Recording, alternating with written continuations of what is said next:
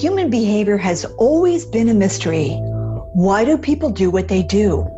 Why do they react one way when we expected something else? How do we learn to understand, connect with, enroll, engage, align with people most effectively? Hi, I'm Christine Comerford, founder of Smart Tribes Institute, and welcome to our Smart Tribes Crack the Behavior Code podcast. In each episode, you'll learn practical, easy-to-use tools to better understand and change human behavior. These tools will help your team outperform, out-engage, outsell the competition. In other words, to become a smart tribe. Oh, and you'll find these tools super helpful in your personal life too. Let's go.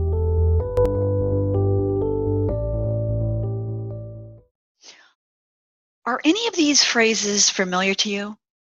You just don't understand. How many times do I have to repeat myself? I can't tell if you're distracted or you just don't care. Whether you're hearing these phrases or saying them, they're all signs of ineffective listening, and ineffective listening can lead to damaged relationships, inefficient use of time and energy, and silos between key people in an organization. The conventional advice to improving our listening skills ranges from practicing active listening, walking in someone else's shoes, echoing back what the other person says, and paying attention to nonverbal communication, body language, facial expressions, etc. So here are 3 steps to becoming a better listener. Step number 1, build rapport. By building rapport, we make the other person feel safe by giving them the experience that we are the same as them. The more safety you provide to another person, the more safety you provide for yourself when interacting with them. And this frees up your attention and energy to listen to what the other party is communicating. It also frees up their attention and energy to express what they are truly thinking. Rapport is about caring, not controlling or manipulating. There are many ways to build rapport. Here are a few that I suggest everybody start with. Remember, the intention is to give the recipient, the person who experiences you using these tools, give them the experience of safety, belonging, mattering, and for them to subconsciously feel that you are like them. So physical body mirroring. By mirroring a person's body posture, position, you step into what it feels like to be them. So, for example, if someone is leaning back and has his arms crossed, you gradually do the same. You don't want to immediately mimic his behavior because that would be awkward. Always pause before mirroring so that changing your position isn't rushed or abrasive. You're just trying to get into a similar physical body position to see what it might feel like to be them. Keyword and gesture backtracking, mirroring the words a person uses to describe their experience and the gestures they use too furthers that experience of same as. So if someone says, I'd really like to go the extra mile, while slicing the air with their hand, you can respond by gesturing similarly and backtracking their keywords. Yes, let's go the extra mile. Note that this does not mean paraphrasing. Paraphrasing, where you use your own words to describe what you thought somebody's experience was, does not build rapport. Using their keywords is important. Next, use the meta model. You'll often hear people use non-specific phrases, such as, I find this task difficult. Often we assume that we understand what the person means by difficult, but we don't. We're not on their map of the world. So for a software programmer, too difficult might mean that they've been asked to develop a better version of Microsoft Word all by themselves.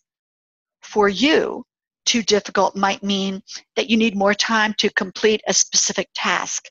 See, we all have biases.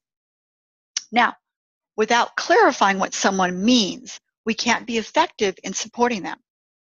key to clarifying what someone means is to use what's called the meta model in neurolinguistics. The meta model helps us see the world from the other person's perspective rather than from our own. So key to being a leader. So the most useful meta model questions we can use include what specifically, how specifically, in comparison to what or who specifically. So given the example that we just discussed, you could ask the person any of the following questions. So what specifically is the task that you find too difficult? How is this task too difficult specifically?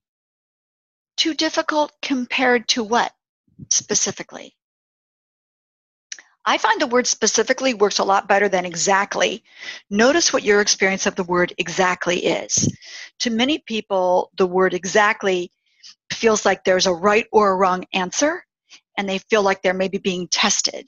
Whereas specifically sounds to many people, is experienced by many people as curiosity. Can you help me understand the specifics of this? So I encourage you really to use the word specifically versus exactly. Step number 3, make it easier for them to express themselves. So listening is a two-way street. What we say to someone can make it easier for them to express themselves and feel heard. Key is to first understand the root causes of why ineffective listening and communication occurs. A lack of the 3 key emotional experiences of safety, belonging, and mattering. If we don't feel safe, belonging, and mattering, forget it. Communicating and connecting is out the window. Next, let's unpack safety, belonging, mattering. So lack of safety. If the person in communication or the persons in communication do not feel safe, they'll likely be in critter state, right? Fight, flight, freeze, safe or not, dead or not. This can lead to defensive behavior, aggressive interactions, conflict avoidance. Rather than telling each other openly what they mean, a lot of their attention is directed to making sure they aren't being harmed emotionally or physically. They're on the lookout. Lack of belonging. Without sufficient belonging, people will not care to share what they want to say, and they won't care to listen to what others want to share either. People want to feel connected to and supported by the people they belong with, colleagues, friends and family, industry peers, etc. Lack of mattering.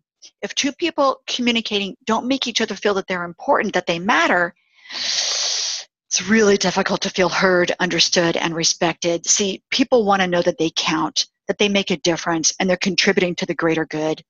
Safety, belonging, and mattering are essential to your brain and your ability to perform at work, to connect to others at home, and just to be in life overall. And in every communication, start to notice this, it's super cool. In every communication, we are subconsciously reinforcing or reaching out for more safety, belonging, mattering. So the net is to truly be a great listener. We have to attempt to step into what it's like to be the other person. So try the 3 above steps. You'll find your interactions will be more fun, more fulfilling. Here's what we're going to put on the show page. It's the safety, belonging, mattering decoder. Okay. We're going to put the connection, how to connect more deeply with others infographic, which includes all the great listening stuff. And then 6 phrases for better communication. So thank you so much for being with me today. Let's make it easier for people to express themselves. Let's use the meta model. And then let's also make sure that we build rapport. Thanks. Thanks for joining me on this episode. Every listen, every share, every review helps others form their own smart tribes where teams are engaged, happy, and optimally performing. Together, you and I can help millions of people crack the behavior code in their organizations, families, and communities.